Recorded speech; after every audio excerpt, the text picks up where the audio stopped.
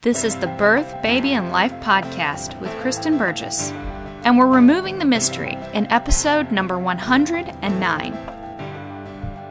Welcome to the Birth, Baby, and Life podcast. The tips, tools, and straight talk you want for pregnancy, childbirth, and bringing up baby. And now your host, Kristen Burgess. Hi, this is Kristen from naturalbirthandbabycare.com.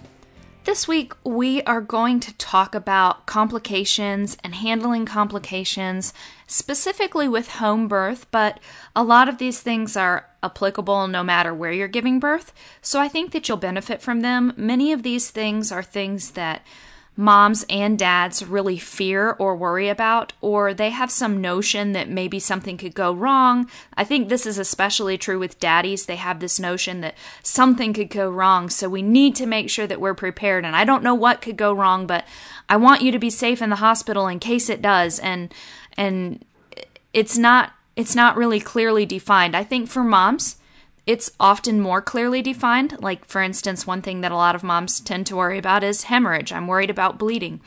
But regardless of whether you feel like you have a concern that's clearly defined or not clearly defined, there are often worries about birth. And I wanted to talk about how issues are handled specifically with home birth, because a lot of people say, well, I wouldn't do a home birth because it's just so dangerous and something could go wrong. And the reality is that birth usually works. First of all, birth was designed to work. Sure, we can think about many mothers and babies who have been lost, especially in the past, due to malnutrition or poor sanitation. But even today, the loss of mothers and babies is still disturbing.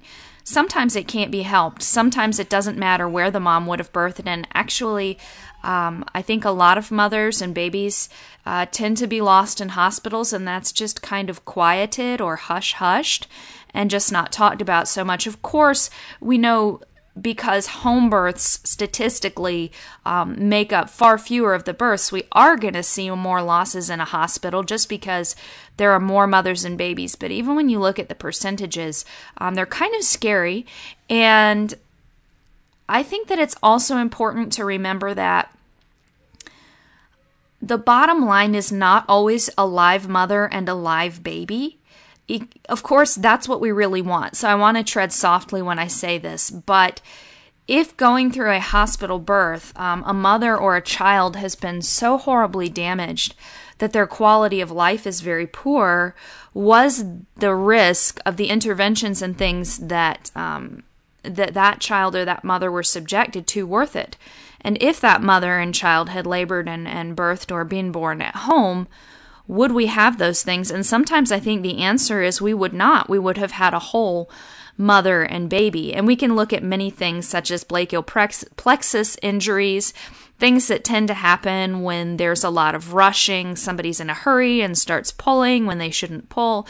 All you have to do is look through many lawsuits. In fact, if you're worried about particular interventions, you can often find videos on YouTube that have been done by lawyers, that have been commissioned by lawyers to kind of illustrate where somebody did something they shouldn't have done and it caused damage, usually to the baby, sometimes to the mom.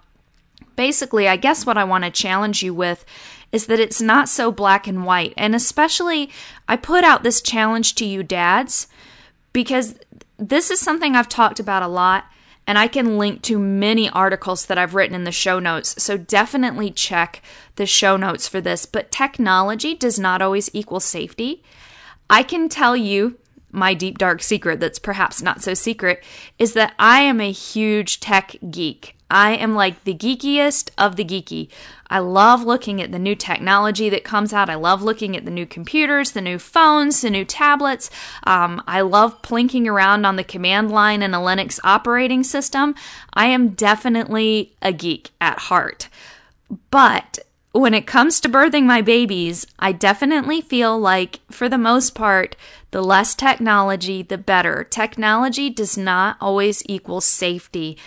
If you meditate on nothing else for this episode, please meditate on that and what that means.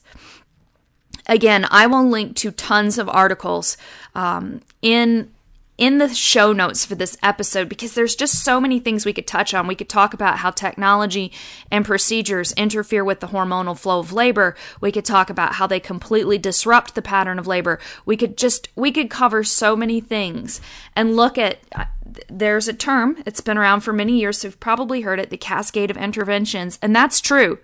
That's not just something made up by quote-unquote natural birth fanatics or whatever. I honestly feel like natural birth should be the default for most women, and it should be empowering.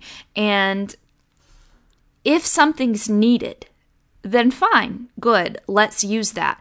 But when we get away, and I talked about this in previous podcast episodes, when we get away from this choice rhetoric, where natural birth is a choice, a cesarean section is a choice, when we move away from that rhetoric, I think we will create a lot more freedom for women, because then, first of all, we won't be accusing women of being natural birth fanatics just because they believe in honoring the design, the sequence, the blueprint that nature or God or whomever you want to blame or credit has put in place for the design of birth. But there, they won't talk about people being fanatical for wanting to stick to that. And we also won't be pointing fingers at women who had a cesarean or something because, oh, she should have chosen a natural birth, because we'll realize that she actually needed that. And I talked about that at length in another podcast, and I can link, again, I'll link to all these articles in this podcast, because this topic is something I feel especially passionate about, obviously. But again, I guess I want to preface this entire episode with the fact that what I really want to challenge you with is not just considering what if big bad X happens, but what overall creates the safest environment for birth. And maybe that is not a technological environment. Again, I always give a caveat. For some women, it may be. If you're dealing with something like, for example, type 1 diabetes or congenital heart defect, and you need to birth your baby, then birthing with a maternal fetal medicine specialist or a perinatologist in the hospital is probably your best bet. And especially for those of you ladies who, for example, have that congenital heart defect, your specialist is going to tell you, I want to help you have a vaginal birth because that's much safer for you than a cesarean. And that's one thing you'll often find with perinatologists, is that they're very supportive of, if at all possible, helping the moms in their care have a vaginal birth or even a natural birth. Now, they want her to do it in a controlled environment because you're dealing with pre-existing medical conditions, but they're very supportive, which I find pretty interesting, actually. But if you're not dealing with one of those pre-existing conditions, then I think that having a nice normal birth, even at home, is good for you. And many of you will often say, well, I had X, Y, and Z complications. And that's true, but I also challenge you to look at, what if I could have prevented that? So I had a friend who had a daughter who had intrauterine growth retardation. And then she went on to have her next 2 babies at home because she switched to the care of a midwife, and she learned a lot about how to have a healthy pregnancy and grow a healthy baby. And I've always appreciated her story because she didn't say, okay, this is inevitable, all my kids are going to have IUGR. She said, what can I do? And again, I don't want to cause guilt for anybody who had a complication that really couldn't be helped. Sometimes that happens, but I also want to challenge you to be conscious, to be aware, to think about it. If you want a lot more on how to prevent complications, how to work with birth, how to have a natural birth, my Mama Baby Birthing class series is definitely what you're going to want to take a look at. That's mamababybirthing.com, MAMA, babybirthing.com. It's an online series, so you can go through the classes, the videos, the audios, the handouts, all at your own pace. But we also have a weekly live session where you can come and ask questions, or if you are shy or you need to send them to me beforehand, you can email me questions so I can talk to you about your specific situation, your specific pregnancy history, your specific concerns. That's actually one of the highlights of my week. So that's there for you. Like, if you listen to this podcast episode and you say, yeah, Kristen, but what about my situation?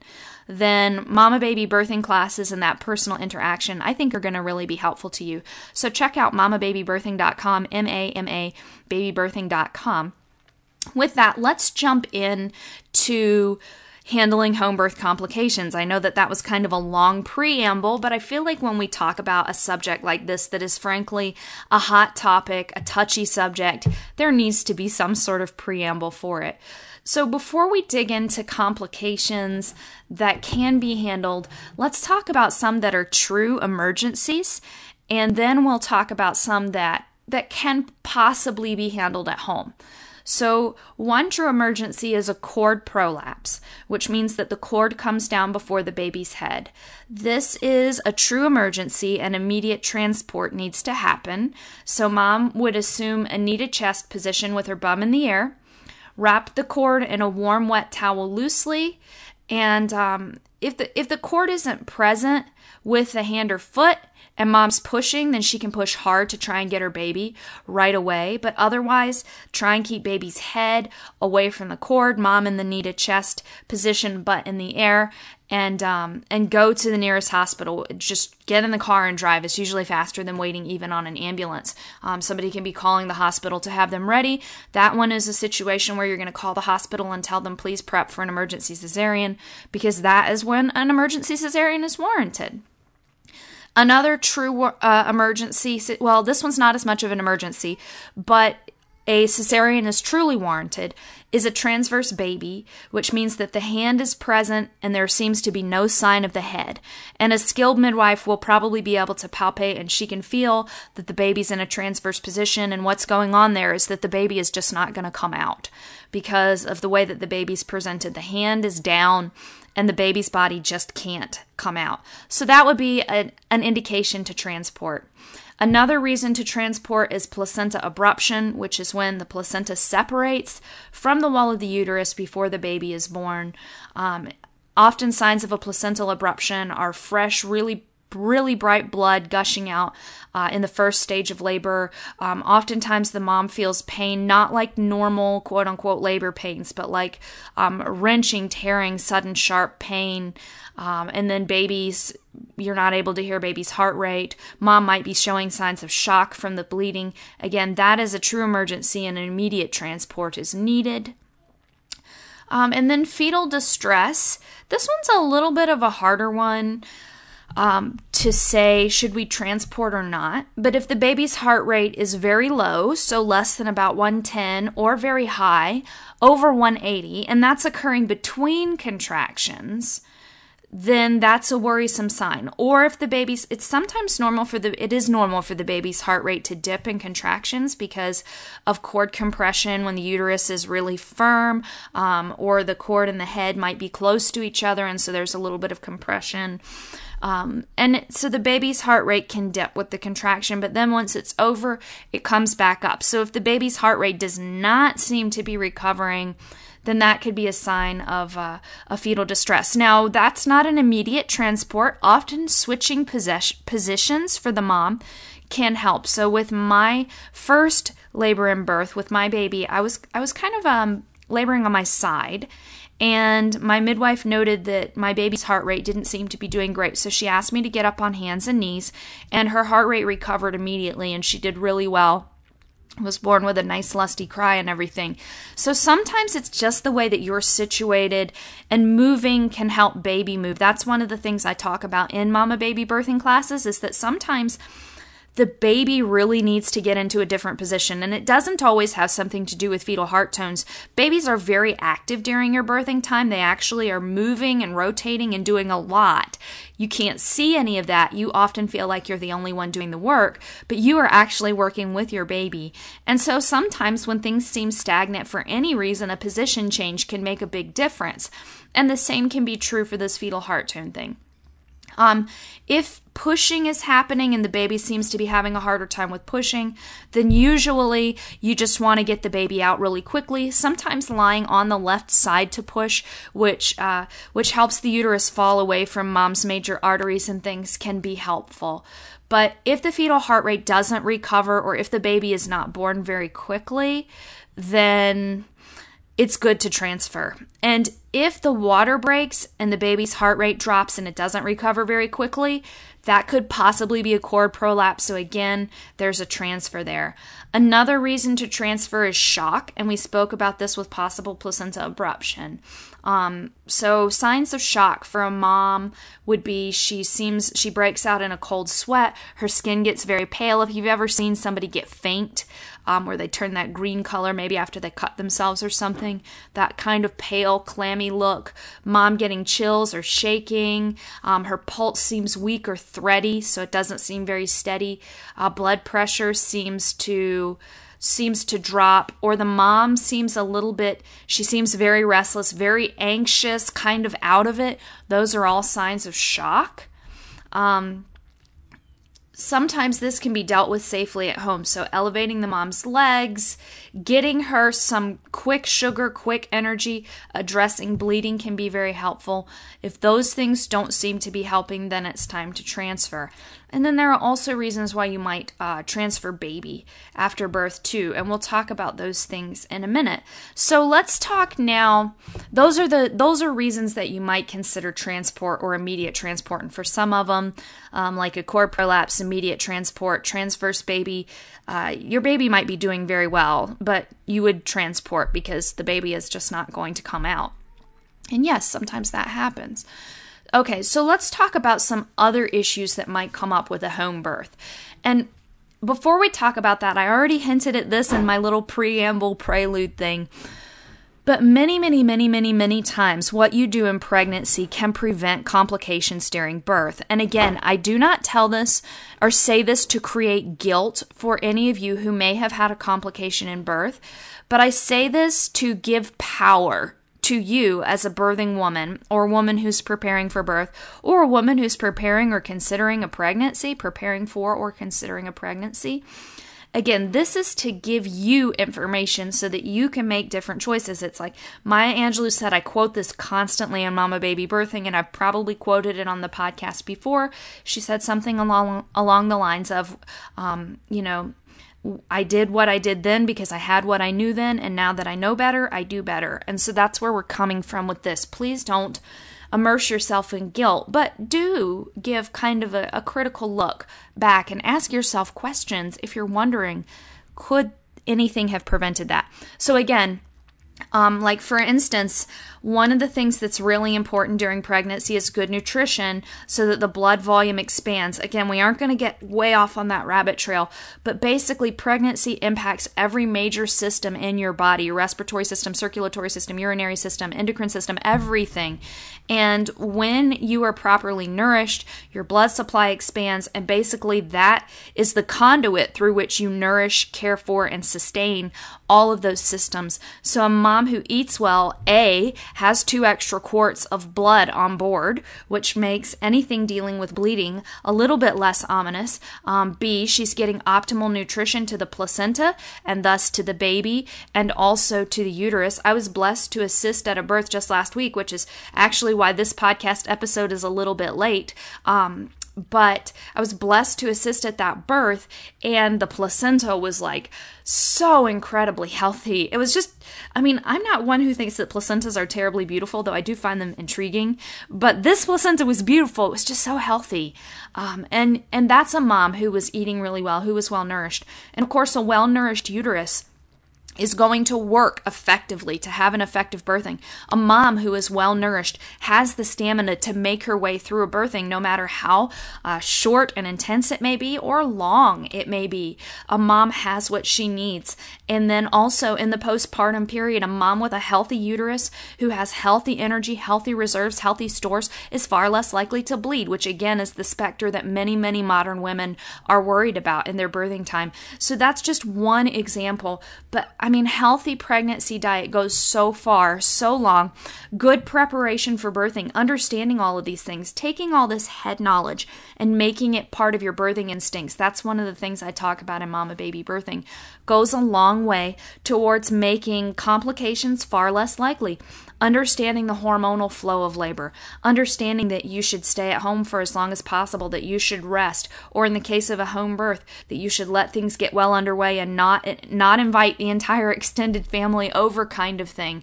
Those are all things that when you understand, you make the risk of complications much less. So I believe that advanced preparation really does make a big difference. Also, sometimes you may find something in the prenatal period that makes you decide we're not going to have a home birth. The words that we use for that are often risking out of a home birth, but sometimes you may discover something that really does make you think, I would be more comfortable birthing at the hospital because I've got this going on.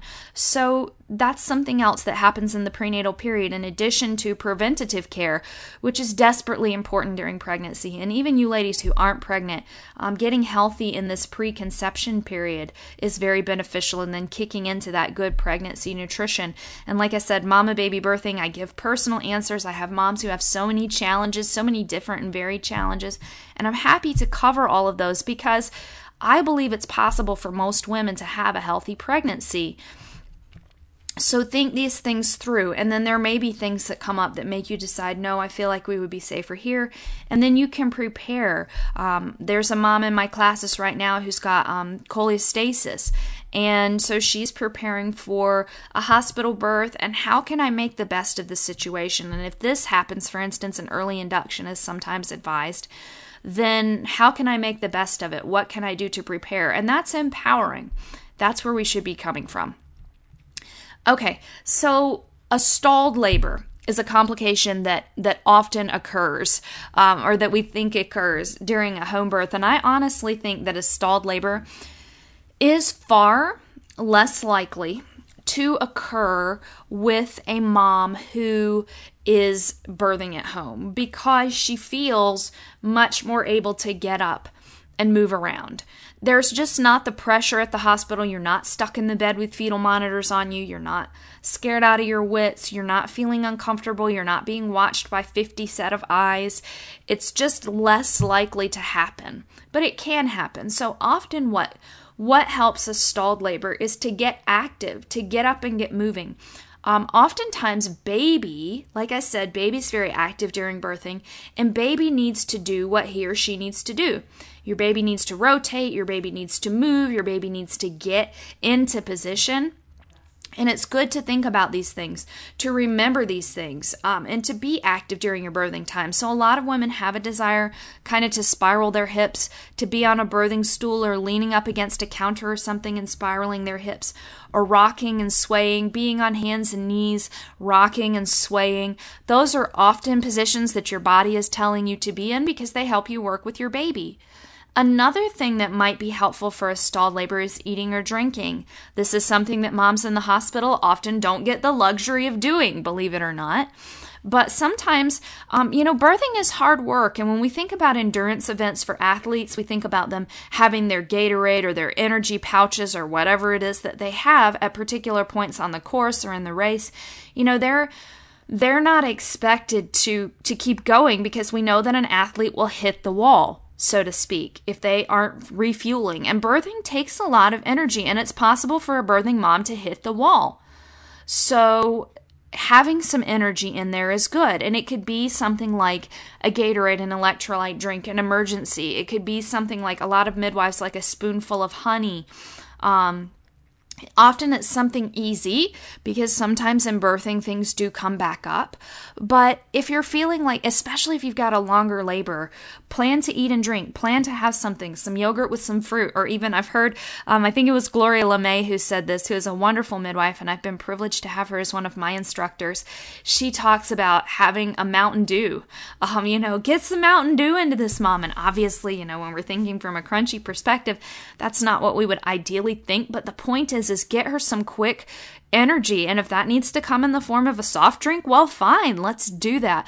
Let's just get some energy to the mom, some sugar to the uterus, some glucose to the muscles, to the uterus, which is a muscle. So those are things that can hold labor up, is those positions. Need to get in position, help baby move, need to get mom more energy. Sometimes women have mental blocks. So sometimes there's something going on in your mind or in the back of your mind, and your midwife may be able to help you with this. So she can advise you about position changes or encourage you to eat something. She can also suggest that maybe there's a mental block going on.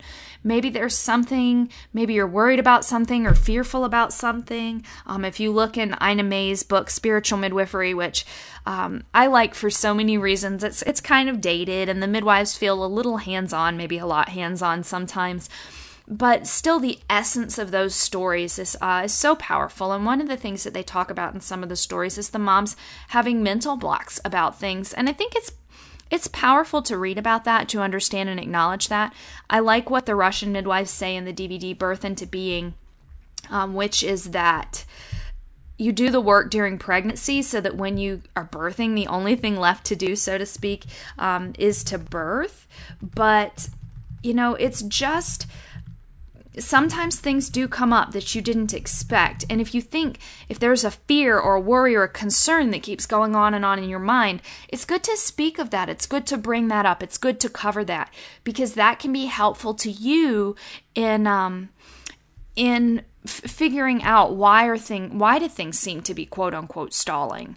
So obviously, those are a lot of things that can be going on in a birthing time and things to consider, but I really feel like a stall is not usually a stall. There's usually something else going on, and we can do something to address it. Now, sometimes it is good just to rest. Sometimes your body knows it needs a rest. Sometimes your baby needs time to do what he or she needs to do. And especially earlier on in your birthing time, maybe just taking a rest and honoring that is good. And then get up and get active for a little bit so that you can save your stamina for, so to speak. So those are all some things to think about. Another problem that people often worry about is the cord around the neck. And honestly, this is almost never a problem. I think that the cord around the neck is something that doctors and of old have used to say, oh, I saved your baby, look, the cord was around the neck. And in reality, it's almost never a problem. Firstly, the cord is generally pretty loose. Secondly, the cord it's got 2 arteries and a vein in it. And those vessels are surrounded by not only the sheath of the cord, but also a substance inside of there called Wharton's jelly. And the Wharton's jelly is very, very, very slippery, so to speak. And also, it creates rigidity in the cord so that the cord is, it's hard to compress. Now, again, when we're talking about a cord prolapse, when the cord is dropped down and the baby's head is pinching the cord, that's a lot of pressure. But actually, the cord around the baby's neck, and this is something that Maren from Indie Birth said in one of their Taking Back Birth podcasts, and I might see if I can find the episode. I'm not sure if there was like a particular episode about that, but I'll take a look back and see if I can find it to link it to you. But I love what she said, which is that really, maybe the cord around the neck is an adaptation of a smart baby. Because if the cord is around the neck, it's far less likely to prolapse. So that baby was actually super smart to store their cord conveniently around their neck. Another thing, this is something that I had the privilege of seeing just a couple of weeks ago at a birth, which was a baby's cord that had 2 true knots in it. So oftentimes there's kind of a kink that looks like a knot, but it's not a true knot. Sometimes you'll see a baby with 1, but the supervising midwife that I'm assisting with at births has seen over 800 births at this point in her career, and this is the first time she has ever seen a cord that had 2 true knots. And it was really interesting to see.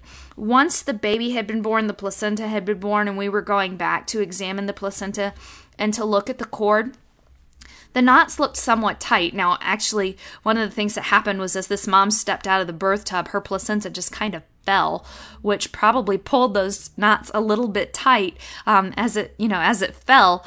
But Also, when she was in the birthing tub, because she birthed in a tub, we could see that the knots were quite loose. So though they looked tight, they really weren't. And actually, even afterwards, when we were looking at it, you could take the knots and slip them up and down the cord, even though the Wharton's jelly starts to break down pretty much immediately at birth.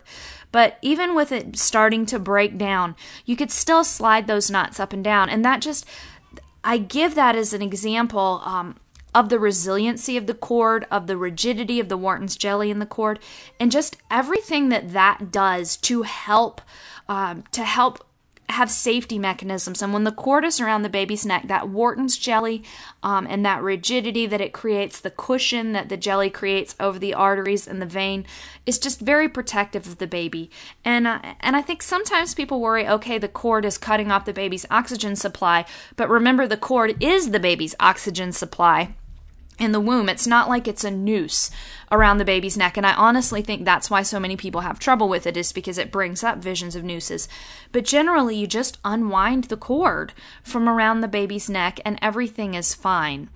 If it does seem to be really tight, of course it could be clamped and cut right away, but that's almost never necessary. Again, it can just be unwound. Sometimes babies can be kind of born, they slip through the cord and kind of somersault out through the cord, and all is fine. So again, it's generally just a non-issue, but it is something that many people worry about. So another thing that people worry about is, what if the baby gets stuck? And the technical term for this is shoulder dystocia. And one of the interesting things that we find in medical literature is that the incidence of shoulder dystocia seems to be rising, and it has risen kind of in tandem with particular obstetric interventions. So one thing that's important to understand when we think about a shoulder dystocia or a stuck baby is that it's normal for the baby's head to be born, and then for there to be a pause while something called restitution happens. And if you open even any obstetrics textbook, you can read about the mechanisms of labor, or sometimes they're called the cardinal movements of labor. And restitution is included in there. So the baby's head is born. And when the baby's head is born, it's actually as if the baby is kind of looking to the side. And what happens with restitution is that the head turns so that the baby's head is again looking forward. And that just happens because that's the way that the baby navigates down through your pelvis. What happens today a lot of times is, and I don't understand this because, like I said, you can look in an obstetrics textbook. Like, I'm looking at my bookshelf and I have the current edition of Oxorn and Foote's Human Labor and Birth on my bookshelf, which is a primary obstetric textbook. And it clearly describes, clearly illustrates, in fact, beautiful illustrations, better than in my midwifery textbooks, the mechanisms of labor. But for whatever reason, a lot of doctors don't want to wait on restitution now. So they're encouraging the mom to continue pushing and pushing and pushing, or even getting their hands in there, which is dangerous. And what happens is the baby's shoulders can become impacted because restitution hasn't happened. The baby's body just has not had time to do what it needs to do. So this can actually be called iatrogenic shoulder dystocia, which is caused by doctors. Another thing is that sometimes doctors label that normal pause where we wait for restitution and then the next contraction. Now, not all babies wait a contraction, ladies. Not all babies do. I've had some babies that their head was born and they just rocketed out. And I've had some babies where their head was born and then I had to wait. And that's, either one of those is a variation of normal. But restitution is normal. Now, if you see no restitution, there may be some concern. But again, a lot of doctors will say, oh, there seemed to be a dystocia because there was a delay, but that's not actually true. So usually a contraction or two is required. Now, some things that can cause us to be concerned is that if after a contraction or two, the baby's body hasn't been born, then we could be concerned. Or if the head's out, and this is kind of called turtling, is what it's often called in midwifery and obstetrics circles, is the baby's head comes out and then it seems to kind of go back in, kind of as if a turtle had poked its head out and then pulled it back in and you can see part of the head. That could be a sign that the shoulders are hung up. So usually the first thing that midwives will try is they will get the mom to turn over. So put mom on hands and knees if she's not on hands and knees, or get her into runner's position, which is actually a great position just kind of for birthing. But you do it even in a more exaggerated if you're worried about this, which is where the mom is up on one knee and one leg is kicked back, as if she were standing ready to take off for a run. So if you picture a runner on the blocks getting ready to run, that's kind of in runner's pose. Or if you picture a runner who's got one knee up and then the other leg extended back, getting ready to take off for a run, that's runner's pose.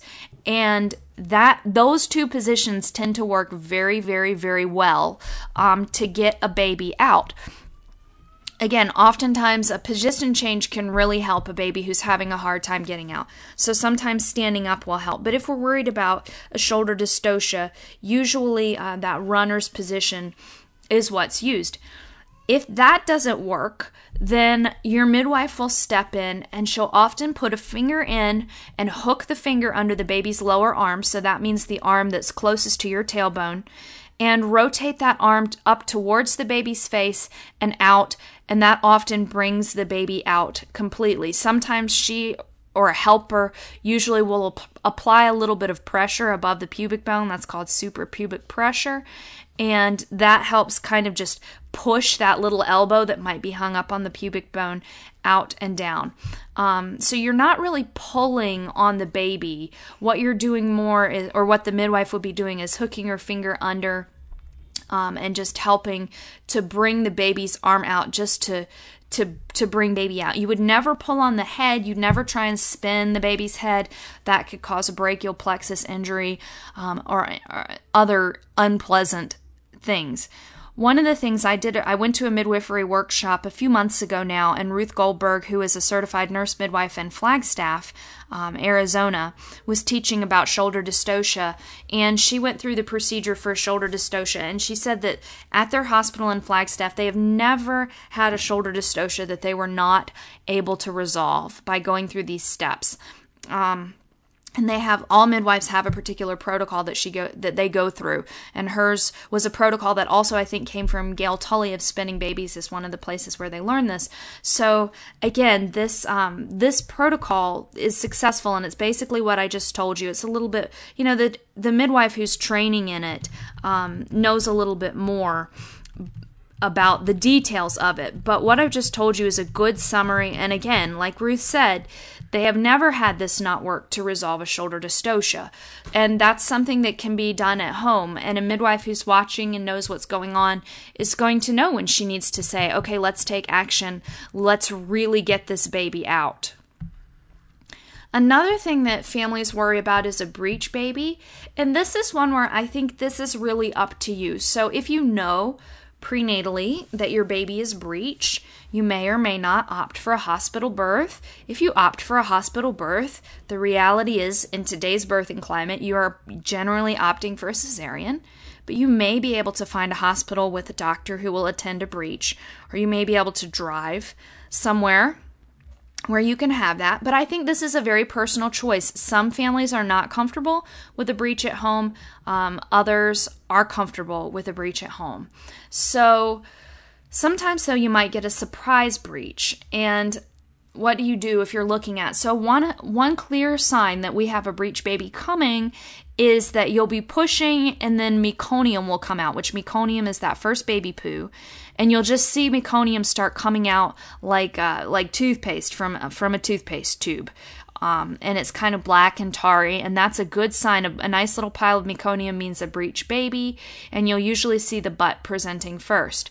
So if a foot is coming down, it's important to watch for cord prolapse, and that's probably you need to transport. And again, it would be call the hospital and ask them to prep for an emergency cesarean. And if the baby seems to stop coming, so the baby's belly button has appeared, baby's bum and belly button are there, but you haven't seen anything happen for several contractions or for 5 minutes, 6 minutes, 7 minutes, then again, there could be a problem there. And it's probably time to transport and call ahead to the hospital, let them know what's going on. Now, generally, if a midwife attends a breech, she often wants to have other experienced midwives there. So this is one where you're really going to dialogue with your care provider and ask her, is this a situation that you're comfortable with? You need to do some soul searching and decide, is this a situation that I'm comfortable with? And she may want a couple, not apprentices, but other midwives there. But generally, the rule of thumb is hands off the breech. And I'll see, there's a nice breech birth on YouTube, and I'll see maybe if I can find that video. And you see the midwives really staying hands off the breech throughout the video. And then at the very end, as they're kind of waiting for the baby's head to be born, you see the midwife reach over and kind of lift up the mom's bum cheeks so that, and it really kind of, you see the baby's head just really kind of come out after that. So they never touch the baby, and that's the rule of thumb, is because the baby knows what he or she needs to do. Again, if you study in any obstetrics textbook or midwifery textbook, you'll see the cardinal movements of labor for a breech variation, because the breech baby goes through particular things too. So again, there are different things that you can do. And one of the things that I'm going to give you on the show notes page for this is the opportunity to download some sheets, which are based on Dr. White's Emergency Childbirth. Actually, I've got it so that you can download the whole book. But these are some sheets that were put together by a mom that can be printed and kept nearby you.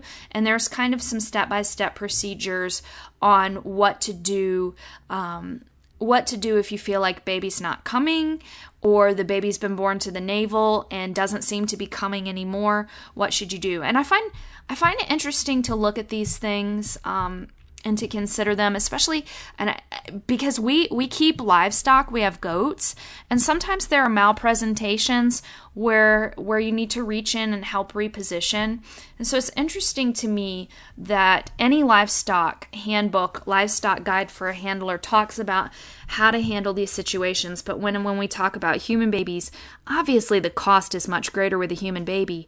But we're very afraid to do those things or to think about those things. And so this sheet just goes over some things to do. And again, like I said, I feel like a breech baby is something that you really need to do some soul searching for. You really need to decide, is this something that I'm comfortable with birthing at home? And if not, then birth your baby at the hospital. Do understand that if you birth your baby at the hospital with a breech baby, you're likely going to get a cesarean. But if that's what you feel comfortable with, then I think that's okay. I know people are always like, well, what would you do, Kristen? And I think at this point, if I knew a baby was coming breech, I would really ask my midwife, could we have the baby at home? Unless the baby seemed to be like, there's a position called a stargazer where the baby's head is like looking straight up, which I'm doing right now, which is why my voice changed. So there are some other positions that it's a little bit harder to birth a breech baby in, and you would probably want to have an ultrasound to know what position your baby was in. The same thing with twins, if you're having twins, and we won't really even go into twins, but if you've got the first twin is head down and the second is breech, often it's safe to have a vaginal birth. So that could be a time when ultrasound could be a good tool to help you really figure out what's going on. And of course, there are things you can do before birthing to help encourage your baby to spin. Sometimes babies are breech for a purpose. They have wisdom that we don't know about, and those babies won't spin, but sometimes they will. So there are options for that, and we could actually do a complete podcast about that, or jump on the Mama Baby Birthing call and ask me about that at some point. Another thing that can be a concern is baby in distress, and we already talked about this when we talked about transporting, so I'm not going to talk about it again. But if the baby is born and the baby's not breathing, remember first that it's normal sometimes for the baby to take a minute to get started. And sometimes babies need a little bit of stimulation, so rubbing the baby's feet, rubbing his or her back can be good. If your baby seems to have a lot of stuff in his or her mouth, you can kind of suck that out and then spit it out. Or you can turn your baby to the side and rub her back so the baby's on the side across your arm, or laying across your arm, belly to your arm. That's called postural drainage. And you can actually angle your arm downward so that the baby's head is downward. Ideally, you want to do this at the level of the umbilical cord so that the baby's not higher than the cord, because remember, the cord is still bringing oxygen and blood to the baby. But again, so holding face down, off to the side, rubbing your hand up and down the baby's spine, rubbing the feet, slapping the bottoms of the feet can be helpful. We don't like do the spanking and the hanging babies upside down like you see in old-fashioned films, but giving the baby some stimulation, talking to the baby, encouraging the baby, often that's what's needed for your baby to get started. Now, if your baby is born really pale blue or white, it's normal for babies to be a little bit purpley. The oxygen saturation in the womb is only about 60%, but they usually do start pinking up very quickly. So if you're seeing a really pale blue or white, your baby's really limp, there's no tone. Tone means that they have that they're kind of flexed like little frogs, like you picture a newborn baby being. So if they're totally limp, if you don't see any facial expressions or grimaces, those can be signs for concern. You want to give that baby some stimulation. If baby is not doing anything and you have your midwife there, then that's when she's going to step in. She's probably going to administer positive pressure ventilation. Your midwife should be certified in neonatal resuscitation, so she'll probably have a little tiny bag and mask, which she uses to administer positive pressure ventilation. If the midwife is not there or the equipment is not there for a reason, then mouth-to-mouth can be done, and you cover the baby's mouth and nose using only air from the cheeks. You don't breathe from the lungs. For instance, if you were to do this, like had an emergency birth or something, with baby not seeming to breathe, because you don't want to overinflate the lungs. So just what air you can hold in your cheeks and then puff that into the baby's mouth. And again, the sheets that I have a few steps to go with. Usually, if a baby's having trouble breathing, it's almost always respiratory. It's not cardiac. And so ventilating, giving the baby breaths, breathing for the baby is what's going to be most effective. And that's what NRP or neonatal resuscitation is focused on today for the most part. And another thing that you should know is that breathing for the baby doesn't hurt the baby. So don't hesitate to do it because you're afraid of hurting the baby, because they need air. They want that air. So again, this is a situation that can be dealt with and helped at home. And then sometimes the baby may need transport. There may be something going on. Perhaps the baby had a defect that we didn't know about, or something like that. So if the baby doesn't come around right away and requires an intensive resuscitation, certainly that baby's going to be transported. But most babies, even if they seem a little bit like stunned at birth, sometimes babies are a little stunned, like, whoa, what just happened? Rubbing the feet or the back, that postural drainage, will get them going. Now also, again, bleeding is something that many women worry about. And it is one that I feel like can be prevented for most moms. Sometimes a postpartum hemorrhage can happen for no good reason. But I think often it is iatrogenically caused. It's caused by horrible diet recommendations, which means that moms don't have expanded blood supplies and their uteruses or uteri are not healthy.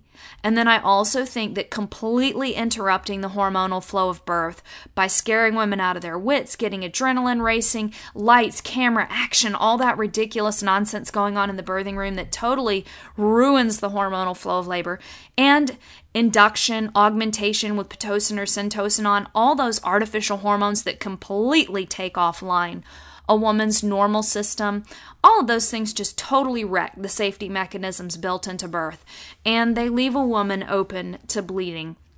Even the way that postpartum is handled, where there's like jerking on the cord and Pitocin and what they call active management of the third stage of labor, which is in theory supposed to prevent hemorrhages, I think a lot of times makes things worse. Now, if you've had a completely medically managed labor, Rachel Reed says that it's probably better to go with this actively managed third stage. But and I can link my articles on postpartum hemorrhage too, so just so that you'll get an idea of what I'm talking about in more depth.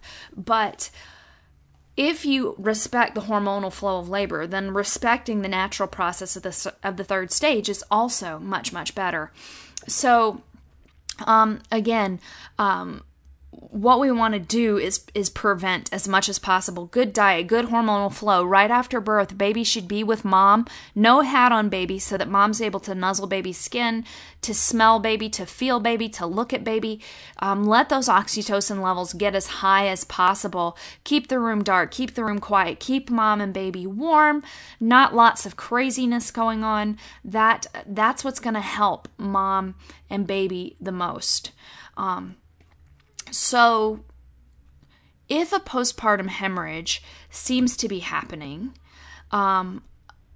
it's really good to, like, if before the placenta is out, is to try and get the placenta out. So really push, really work to get it out. After the placenta comes, one thing that is a traditional remedy for postpartum hemorrhage is eating a piece of the placenta. As I talked about in the previous podcast on should you eat your placenta and my opinions on it, I'm not a fan of eating the placenta, personally, but I think that this might be a time when you might try it. There are some other things that I might try first, but certainly if you were open to that and wanted to do that, that can work.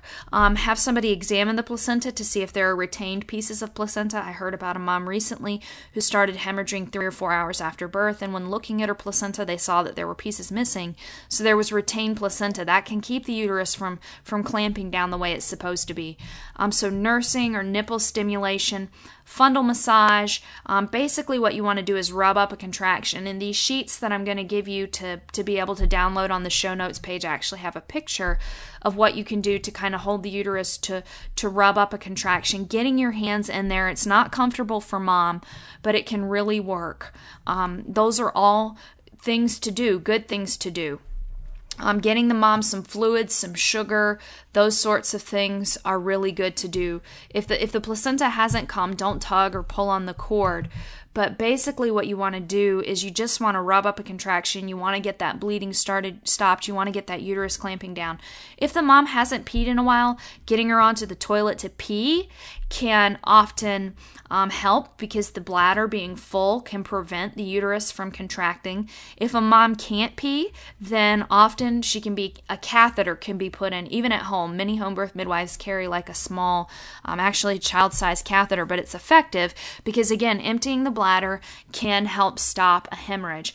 And midwives often carry herbs and other remedies. Some midwives carry Pitocin or misoprostol to help stop a hemorrhage. And there's debate on that, but I think that if one has tried everything and the mom is still bleeding, then giving a shot of Pitocin is a good idea. So, and I had to research this for a project for my midwifery school, or for an intensive for my midwifery school, and that's kind of how I felt about it. So that's my thoughts. And again, these are all things that you can talk about with your care provider and ask her, what do you do if these situations come up? But those are kind of like the big things. And I know this is a heavy topic. This is a hard topic to talk about, but I think that we need to talk about it. And like I said, I've got a lot of resources that relate to the preamble on technology and birth and how that impacts birth. I've got articles on postpartum hemorrhage and those sorts of things, on dealing with a long labor. So I will link to these because there are many, many resources for this.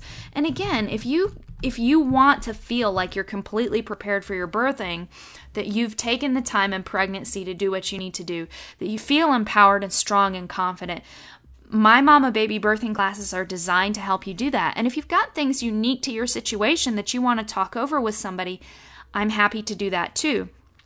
So again, those are Mama Baby birthing classes, MAMA, babybirthing.com. Definitely check out the show notes for this week's podcast so that you can look at all those things, so that you can download the emergency childbirth and also the emergency delivery sheets to have printed if that makes you feel better. I never have printed them, but I think that they were really nicely put together, and some moms really do like those, especially if they're planning an unassisted birth. So again, those resources will be there for you on the show notes page. So check that out. And I would love to see you in the Mama Baby birthing classes next week. So check those out. Mama Baby Birthing, MAMA, babybirthing.com. And with that, I will talk to you next week and hope that you have a blessed week. Thanks for listening to the Birth, Baby and Life podcast with Kristin Burgess.